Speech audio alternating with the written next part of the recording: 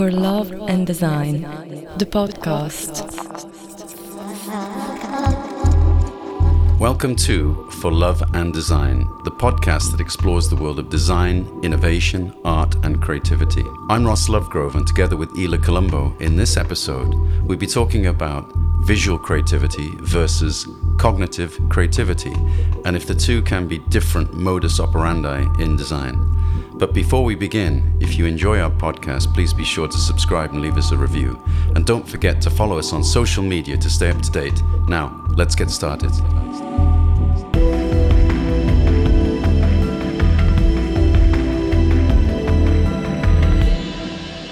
Hi everyone, back here for one of our conversations on the future of design and creativity. I'm here with ever-curious Ross Lovegrove, as always. That's me. So what are we going to talk about? Well, today I would like to talk about the intertwining paths of visual versus cognitive creativity. The distinction that I mean is between something that can be represented by fine art more literally, like conceptual art versus figurative art. Mm-hmm. And I always love that. And one of my forever remote mentors in creativity is someone like Anthony Gormley, which I find both visual and cognitive. I mean, he's a conceptual artist, but his creations are also very visual and very powerful. Mm-hmm. I find your work potentially fitting in the same bubble. In the age of generative AI and rapid technological progress, where do we see this spectrum stands? Visual creativity, cognitive creativity. Well, AI immediately gives you, so much more potential, doesn't it? I mean, just it opens it up. I mean, as I'm talking to you, I've got all sorts of visions in my mind. You mentioned Anthony. I mean, thing is, Anthony, he has these fabulous undercurrents which are all based on something very primordial and raw and discovered. It's deeply sort of not even pre-human. It's human, but it's something that really touches me, and that, without really trying to analyze anything. So the cognition of the material, certainly when he extrudes the human and you walk through a passage, you have light at the end, it's dark, it's, you feel enclosed, but you feel that you can escape.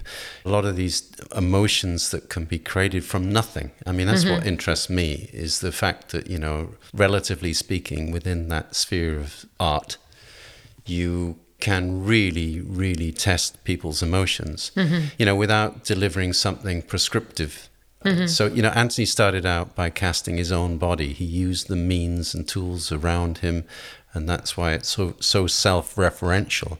But as he's moved on, for example, working with, he hired Pierre, who used to work for me. Suddenly it became very digitized. It was much more diverse and subtle, his early work. But for example, in one of his latest book, I think it was by Rizzoli, you can see that his early work was highly conceptual, highly cognitive, when he did this sequence of decreasing spheres. The reason why I'm personally interested more towards cognitive creativity versus visual and literal figurative one is that I'm more drawn to things that provoke some thinking into me and that have a meaning. Something can be just beautiful visually, like the Butterflies by Damien Hirst, but equally is a quick fix, meaning I say, yeah, beautiful, great, and then next. Yeah, but resonate. I fully understand that, and that's what I like about you, and what I like about how you've grown into that mindset, because nobody, especially if you're a creative person, you don't need things around you just to decorate a wall. I mean, it's ridiculous. It's better not to have it. It's got to have a deeper meaning. That's why often, you create things yourself, because maybe the meaning is missing, and you have a way of describing that. I know you do that in your own work. I mean, as an artist, as a painter, with your work on proxemics. So it's that thing where how do you convey feelings about being in a dense place with other people, or, all of these dimensions to that, which I think is such an amazing subject that you've discovered that could go into, 2D or 3D effortlessly. But would always, there was something underneath it. Yeah, precisely. Well, thank you for saying what you just said. No. And if we stay within art, which between me and you, art is a huge influence in the way we think, certainly about creativity. I feel like Dadaism was a movement that successfully put together the two potentially. Like, for example, if you take Marcel Duchamp's fountain, a urinal, visually it was very mundane and almost vulgarly obvious, but cognitively it was questioning the very definition of art. This is like Tracy Emin's bed or Damien's I love shark. Tracy. You know, it's disruptive, and what I love about art is, and what's happening again today, I would even say with AI, is that anything goes. You want to float humans in the air like Magritte, or you can do things which your dreams and imagination can envisage, but then you can put it into imagery. That's where film and other methodologies can really connect up. I totally agree. We keep talking about generative AI. We can't escape the subject, and it's something that we constantly work with. But yeah, generative AI like GANs are already producing art, blending visual patterns with conceptual algorithms. But I do have a constant question in my mind, which is, can AI truly understand the depth of human emotion and cognition? And the short answer of today is obviously no. But can we grow generative AI within a creative application that will eventually do that? Will it ever understand the depth of human emotion and therefore have more cognitive aspect? What do you mean by cognitive? Because it's about perception, isn't it? Well, you perceive things differently than I do. The intellectual meaning of something, Anthony Gormley's cognitive side of his work is very human, right? It's very human-centric, but Richard Serra is not necessarily human-centric. It's very much about mass, volume and weight, the perception of space. So the perception of space could potentially be something that AI can relate to as well. Yeah, but in that is through experimentation, and this relates to people like Anthony or to Richard Serra.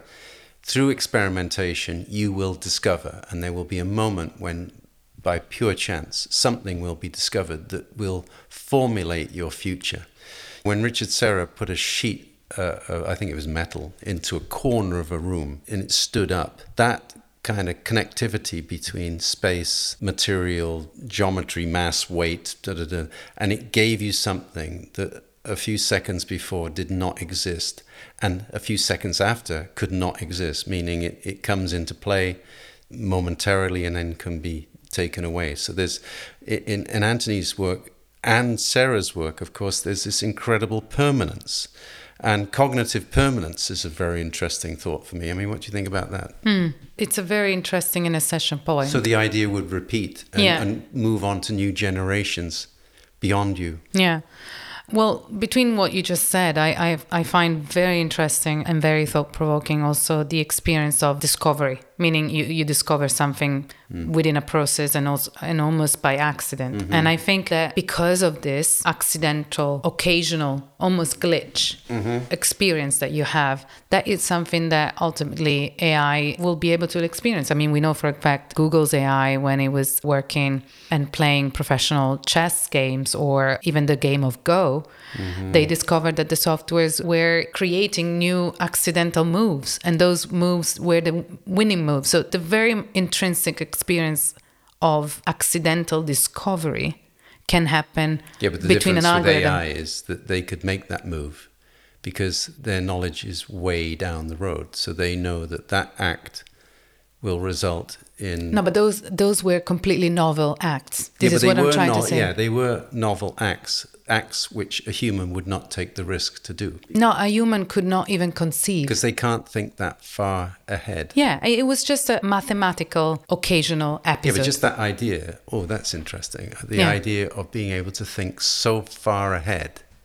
but also reference so far back and in the present. This past, present, future, massive scale of information orientation, that interests me. Because, I have a mind which is really futurist mind. I can imagine things which might come for whatever reason.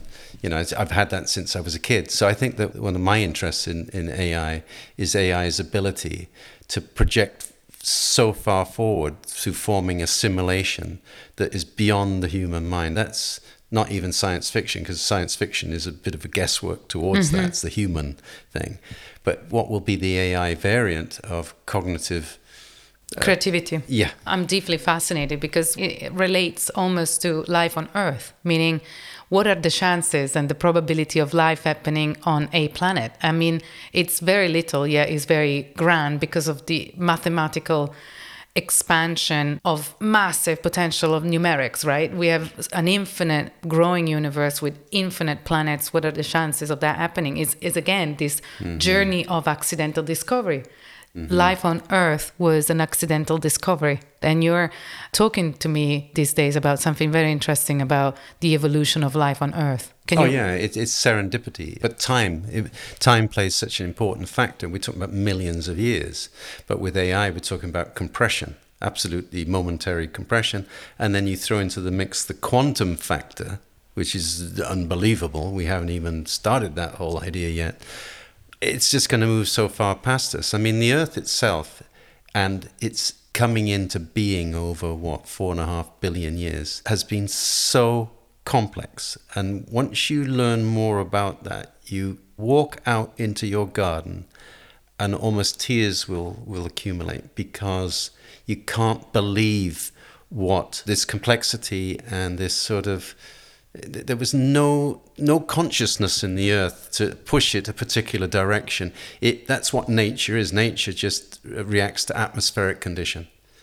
AI does not react to atmospheric condition because it's non-physical. I mean, it needs energy and it needs a few other things. But it's just about an information, data, digital-driven point in time. Well, yeah. At the moment, I think at some point, the more it grows and potentially evolves and potentially develops some kind of awareness of itself, it will start to explore spatial awareness, and therefore physical awareness is going to start, try to expand. And the moment it tries to expand, it's going to reach a limit. And when you have a limit, a finite environment, this is what it's fascinating about the Earth, that we are a growing species, potentially exponentially growing to infinite numbers, but we're on a finite planet, and that makes our condition very much true to us. A finite planet for what? Are we talking for biological life? Is it a finite planet for that? If we ice over again because of what we're doing to the atmosphere, who knows? We speculate a lot about the future. What do you think will be the psychological aspects of that? Like,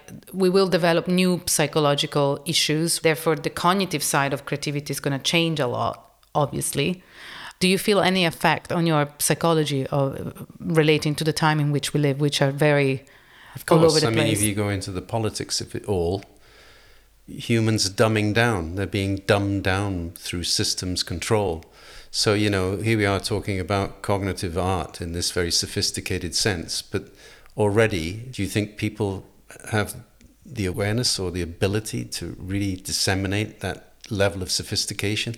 Don't think so. I'm sure if you sat in front of a Pollock for weeks on end, you would go into some sort of dreamlike, metaphysical state. A REM state. Yeah, you would, because it's a transfer of a human act, which is mindless, a mindless, endless, act that grips people. And I think that's what does, not everybody, of course, but it grips intelligent minds because it's not delivering something that you fully understand. Yeah, it's also not delivering something that is necessarily obvious. You mentioned Pollock and my mind goes to Rothko, and I find Rothko's pieces almost like mindscapes, meaning I stare at it and my mind, it's suddenly sucked into a void of freedom somehow. Well, he had to find that, though. His mental state way before that did not deliver that type of art. It delivered a very figurative, illustrative form of art, which was pretty awful. And then he found, maybe through some existential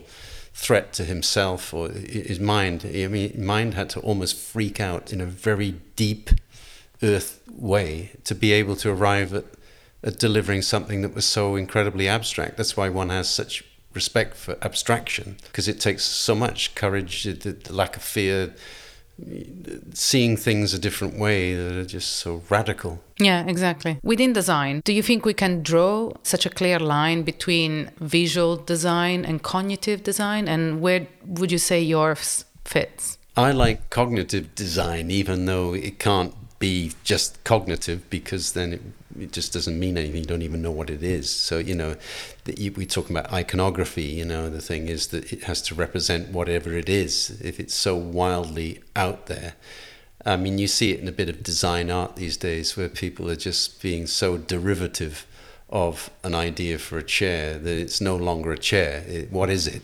Is it a good chair? No. Is it a good piece of sculpture? No. So I think it's just kind of missing whatever it's supposed to be. At least if there's something deliberately figurative like, a Degas ballerina, then it is what it is. I think there's a missing level of clarity. And in my own work, certainly, I like things which are more cerebral. I mean, you say cognitive, but I like cerebral things which have layers of thought, even if the final object is reduced. That's why I like organic essentialism, because I feel it's so sincere on many levels. Well, some of your references, looking at the books, you always go back to, I see Isamu Noguchi, Naum Gabo, Carlo Molino. Is there any of those that you feel were also more cerebral and cognitive? Well, Noguchi by a long way. I've laid on his tatami mat. I've sat at his desk in Mure. I wanted to become emotionally and soulfully connected to whatever it was that moved him. But what I liked about Noguchi was when he did turn his hand to design, whether that's furniture or an object, they retain something from his sculpture, like the nurse radio and various other, his chess set, which I always wanted to own. It's like a table. Can't afford it now. But, those kind of things which you can tell that somebody who has an alternative way of seeing things and an innate sense of material can move between those worlds freely. So that's something that I would love to do. I think my watch for Issey Miyake bears some kind of relativity to the work of Noguchi. Not that I sat down to do that, but I just know that kind of purity and interesting form, why not? Whereas these artists, Naum Gabo, physically looking at how you would construct space, how you would define space, is something, again, that remains with me. My aluminium bioform series are all things which help to define space and relate to their environment, how they reflect and meld with their environment. Mm-hmm. So when I did the show at the Pompidou, they asked me if there were pieces from Naum Gabo and so on that I wanted to put in my show. But that's another idea. That's another show. I felt that was a little bit pretentious to do that. But then I would love to go into conversation with that kind of idea at some point. Just maybe to relate to people that design is not the poor relative. It has something in it which is enriching. Mm-hmm. It's a very fascinating... Beyond its function, It's a very fascinating point, yes, that you're making. And I would love to see such a show. I mean, those are names that deeply resonate within me as well. I do believe that cognitive creativity has a stronger power when it kind of does commentary on whatever time in history. For example, Dadaism was very specific to that time. I mean, you could take some pieces back and still apply it, show them today, and it would be representative. But, Ai Weiwei is very contemporary and also very culturally belonging. Today, one of our biggest subjects that we should all talk about day after day is, of course, climate change and sustainability and so on. Can you be creative a little bit real time here and speculate on some ideas on how would you create a design, say a product, it can be any product, that would be cerebrally talking or commenting a little bit about sustainability? What would be your design process for creating such an object? Well, sustainability, the word sustainability, I have issues with that because it just seems to have become this ubiquitous word. It's almost worn out. What are we sustaining? And so I have to, first of all, try and get my head into what that really means. Well, call it then eco-friendliness in terms of earth-friendly. If you had to create something that was visually satisfying within your own design language, but also cognitively earth-friendly, how would you approach such a challenge? Well, I don't think you're going to do that with a vacuum cleaner. No, exactly. Well, no, hang on. Just be blockheaded about it, okay? I mean, you're not going to do that with a vacuum cleaner because who cares? It's just got to do the job. At the end of the day, you could look at something from a physical point of view that would have a birth, life, and death very naturally. So it would come into existence for a particular period of time, and then it would somehow disappear. That's not an easy one because you could do that anyway through taking a product and constantly dematerializing it, meaning you take the phone and your 20-year objective or 10-year objective is to just constantly reduce to a point where you just have a sheet of glass, or you have nothing. I don't know what the nothing would be, but you see what I'm saying? That's the ultimate dematerialization. Or you go the other way, you just say, right, you want to be sustainable? Let's talk about it. I'm going to do a solid cast iron chair that nobody's going to move, and that's it. It's forever, and I'm sorry, whoever this chap is down the road in 1,000 years' time, he's going to sit on my chair because legs are not going to change in that period of time. So intellectually, if you talk about, the cerebral approach to everything, is it about making an object out of a material that can be broken down and reused again or whatever, going through a particular cycle like aluminium can, But then the irony is, and the contradiction is, you do something that's maybe so beautiful that nobody's ever going to break it down and recycle it to make something else. You could recycle it into something worse. So no, I think, you do less and better and thoughtful, and you move by the minute of how life moves itself and positions itself against nature, where we are in the world, what our resources are, numbers, all of that. So you go step by step. So if somebody contacts me, like the work I'm doing absolutely of the moment is of the moment. It could not have been done before. It's because I'm moving minute by minute with the potential of the time in which we live relative to the issues of our time. So that's why I don't do all the other stuff that other people do, because I think it's pointless. As you were speaking, I keep thinking and reasoning about something called essentialism. So what you're describing is basically of any given project or any given situation, find the essence, and that is intrinsically cognitive and intrinsically potentially sustainable or earth-friendly. If you find, essentialism could become a whole new movement. Yeah, but I'm smiling. I'm laughing because I'm thinking, I wonder if people become more primitive into the future. I mean, there is that possibility that it becomes much more Neanderthal, and that is so. Just one designed for that kind of eventuality. I mean, it's quite interesting that idea that we reverse it out, that it goes through these phases. Forward, backward, whatever. Well, that life is a cycle anyway. So. Yeah, but I mean, that is an intellectual position, isn't it? And I just think if you took something like my monolith chair and you made it so permanent, wow, that that's for you, for your life, for that. What's the point with certain things which only provide one essential function that are non-electronic?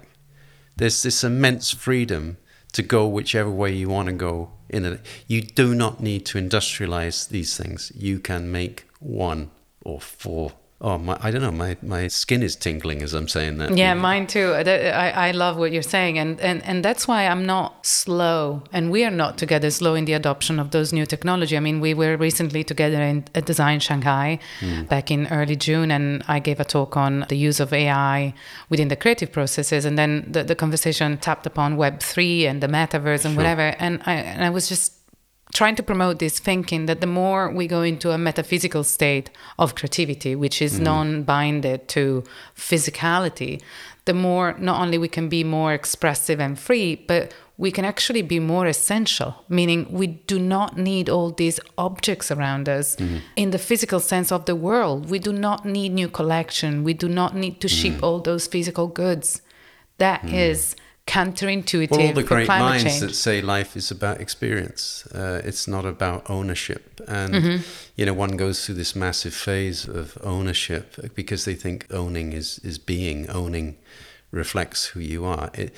Certainly, in my case or our case, I mean, having certain things around you that reminds you of time and the making of things from different generations is a beautiful thing, whatever that might be, from art to African art to whatever, which is often unknown. I mean, it's not designer-led, it's not branded. Nothing that we have around us is branded, if you notice that. So that's a really interesting thing. Nature's not branded. So I love that idea. But as you were speaking, I was thinking when we were back in Shanghai, the power of the city, the external accumulative spaces are what give you a sense of being alive. Mm-hmm. Maybe it's not going home to sleep. That's not what it is. That going home to sleep with new AR, VR, and all these devices that we get can expand our interior experience beyond our walls, and I'm interested in that. Mm-hmm. And then what you get outside in a city is another thing, and then what you get outside of a city. I mean, we're about to relocate, and I'm really interested in desert, and I'm interested in the barren desert where it's like black and white photography. You take everything out and you see it for what it is. I mean, can't wait to touch that because I'm kind of missing licking of some stone in the desert and the smell that you just don't get in a confined, organized place. I think it can go any way. Even AI can help us understand which way that we go, whether we go more primitive or we go more complex and nuclear. Yeah, it's deep life experiences. And you mentioned earlier your monolith chair for Moroso, and in my opinion, and not just mine, you have many fans of yours that love that chair as well, is one of the most beautiful objects and chairs you designed. Can you recall what was the design process of monolith? What was the cognitive aspect and why monolith? What were you trying to achieve with that? Well, we've talked in our conversations about references, whether they're conscious or subconscious, those references. And, the art one might love or want to be associated with in whichever way, Henry Moore, Serra, and so on. The depth, these things which are so profound. When I thought about monolith, I was thinking about the idea that you start with a block and then slowly from inside, you suck the air out. So you retain its edges, so it retains its architecture, but then it pulls in where there are voids. Just that. It's like my headphones for Kev. It's the same principle. It's the idea of sucking the air out to softly reveal a void. And that means you take something which can appear heavy and then it appears lightweight. So it has its own architectural anatomy. Everything I do is that. Everything. And you don't know that, but that's everything I do. What I'm working on now has anatomy and sucking the air out, minimalism. Is it an external skeleton? Is it an exoskeleton? What is it? So to be even given that chance with Moroso was great. And it exists. That product exists. It's a roto-molded product.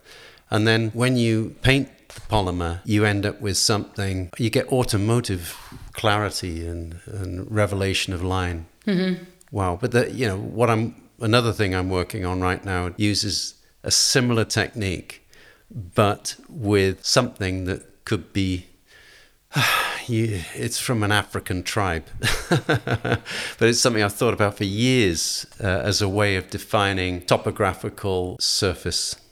So I could take the whole idea of topographical surface and I could apply that to everything I've done. Literally everything. Mapping, how you describe at a distance.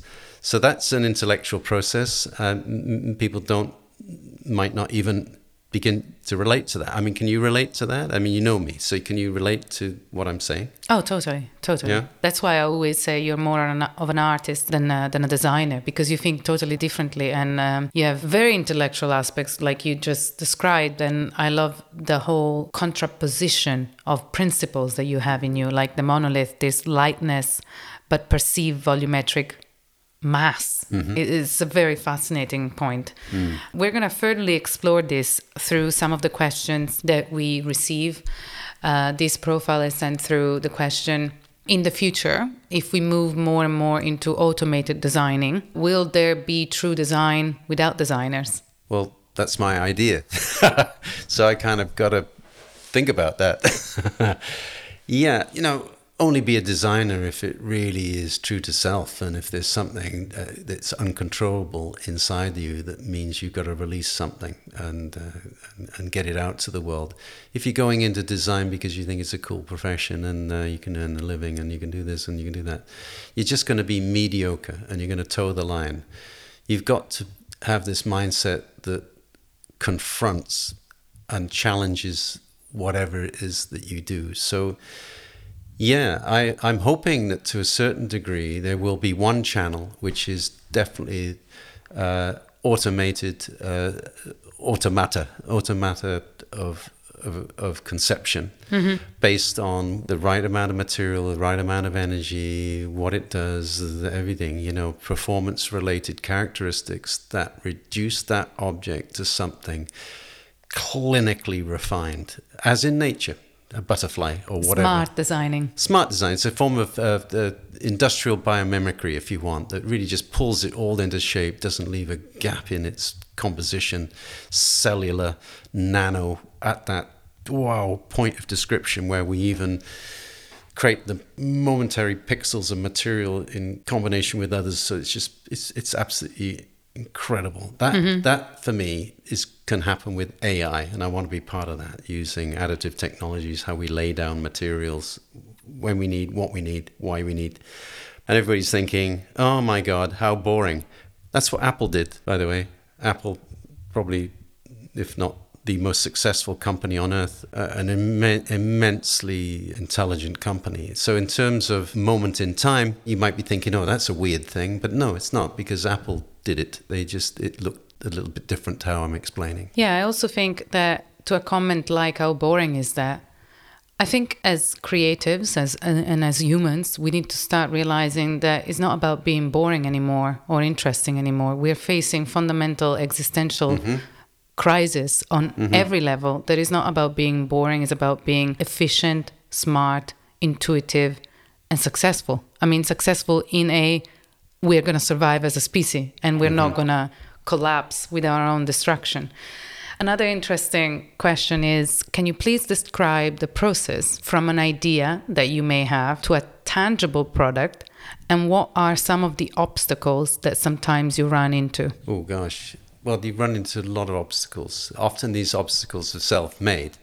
In the studio in London, I always used to say to the team as they go out for lunch, I said, just make sure you don't have a hole in your bucket. And they said, what? I said, yeah, because if there's water in your bucket, it will go through the smallest of holes. So just be watertight in your thinking. If you take a case study like my cutlery called Solo for Drea Day many years ago, first of all, it's a forged process. So you're taking stainless steel and you're hitting it hard with a lot of energy. And I just wanted to reveal that process in the cutlery, in the design of the cutlery. You hold a fork and a spoon differently than when you hold a knife.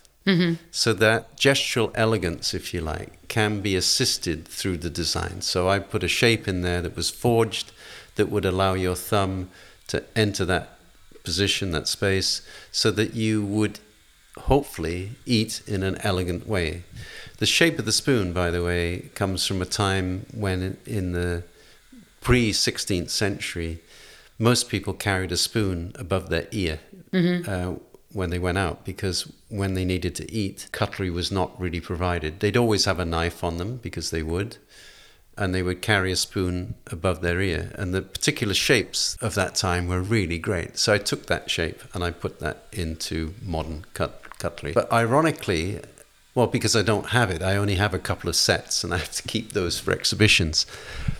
I love the work of Enzo Mari, for example. So give me any day a fork or a spoon from Enzo Mari, even the knife, because it's got a very generous blade.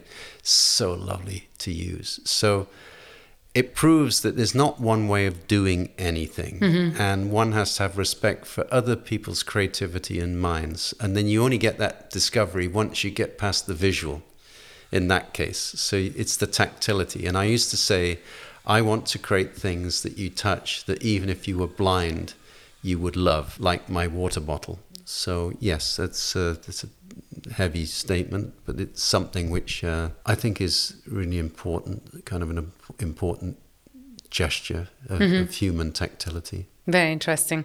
Someone else on Instagram reached out talking about the potential association of epigenetics to your design work. So epigenetic is the study of how your behaviors and environment can cause changes that affect the way your genes work. If we apply that to design and we apply that to organic design, what might be some of the current situation around you that are influencing at a genetic level your organic design language today? Sustainability for sure is one of them, because you're trying to be more eco-friendly.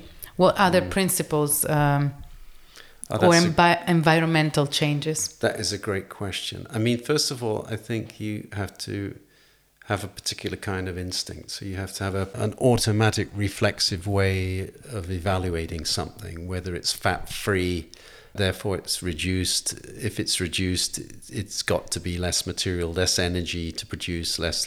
So that is something embedded in it. You're completely right about the other issues which are out there in the air. And those issues really confront me. They put me in a state of fight or flight. It's really weird. I'm in a weird position where I think, is it even worth doing? Most of the time. And I'm putting myself down most of the time, because there are things which already exist which do the job in a wonderful way. And me coming along with some kind of, not that I would do this, but gratuitous design language just because it looks cool. You see it in shoes today, 3D printed shoes. They're 3 times the size that they need be. They don't even make you walk properly. Global warming means polymer shoes. Who wants to walk in polymer shoes in 40 degrees?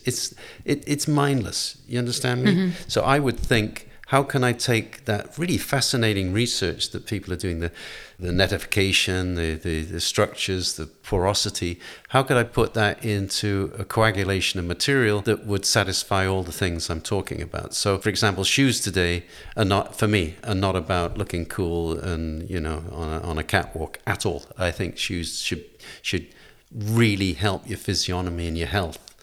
Or because we have aging populations, huge aging populations around the world, they need it. So it's not all about being cool. If you're in the news, meaning you stay up to date on current affairs at all levels, today America did a second run of nuclear fusion that's getting closer to energy autonomy, free energy autonomy. I mean, wow, how amazing. Toyota developing, it's what we discussed yesterday, how Toyota are developing AI programs to absolutely hyper-rationalize how you build a car. I'm in. They're blending engineering with generative. It's exactly what it's about. So yeah, I love that. And then I love the idea that maybe, as we discussed, the idea of putting some pixie dust back into that, so you give it something that you can't predict. Yeah, beautifully articulated. Well, in conclusion, it's a dance between visual and cognitive creativity, and this dance will only grow more intricate. It's an embrace of blending, championing authenticity, but also intellectual thinking. And in a world of algorithms, we have to retain our own cognitive aspect to succeed. Thank you. Listen to the full episode on Apple, Spotify, or wherever you listen to podcasts.